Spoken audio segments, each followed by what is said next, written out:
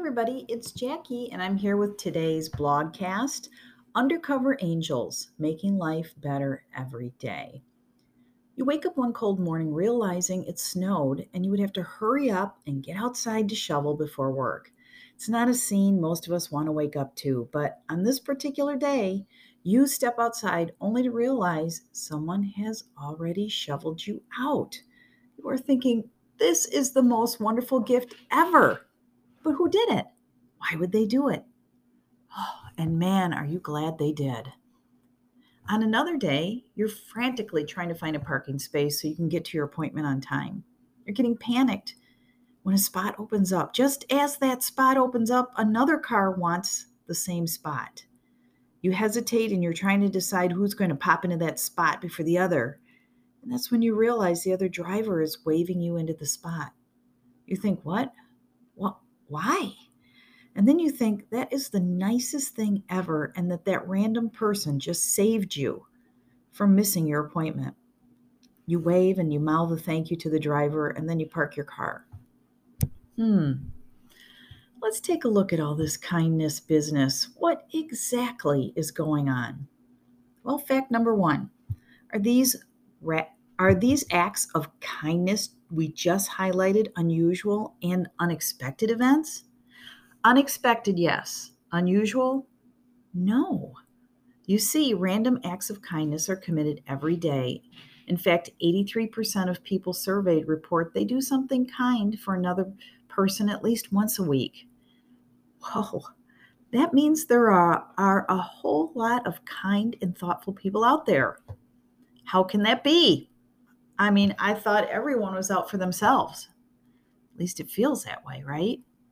Well, fact number two, sadly, the media gives the average person a bad rap.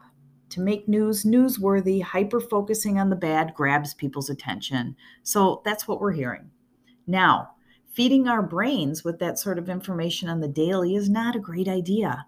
You see, we all have primitive brain structures that are looking for the negative because first and foremost, our brains are looking to keep us safe from harm. So the combination is not a good formula for happiness.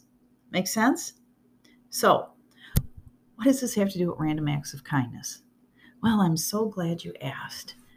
Fact number three, committing acts of kindness, random or otherwise, does a body good.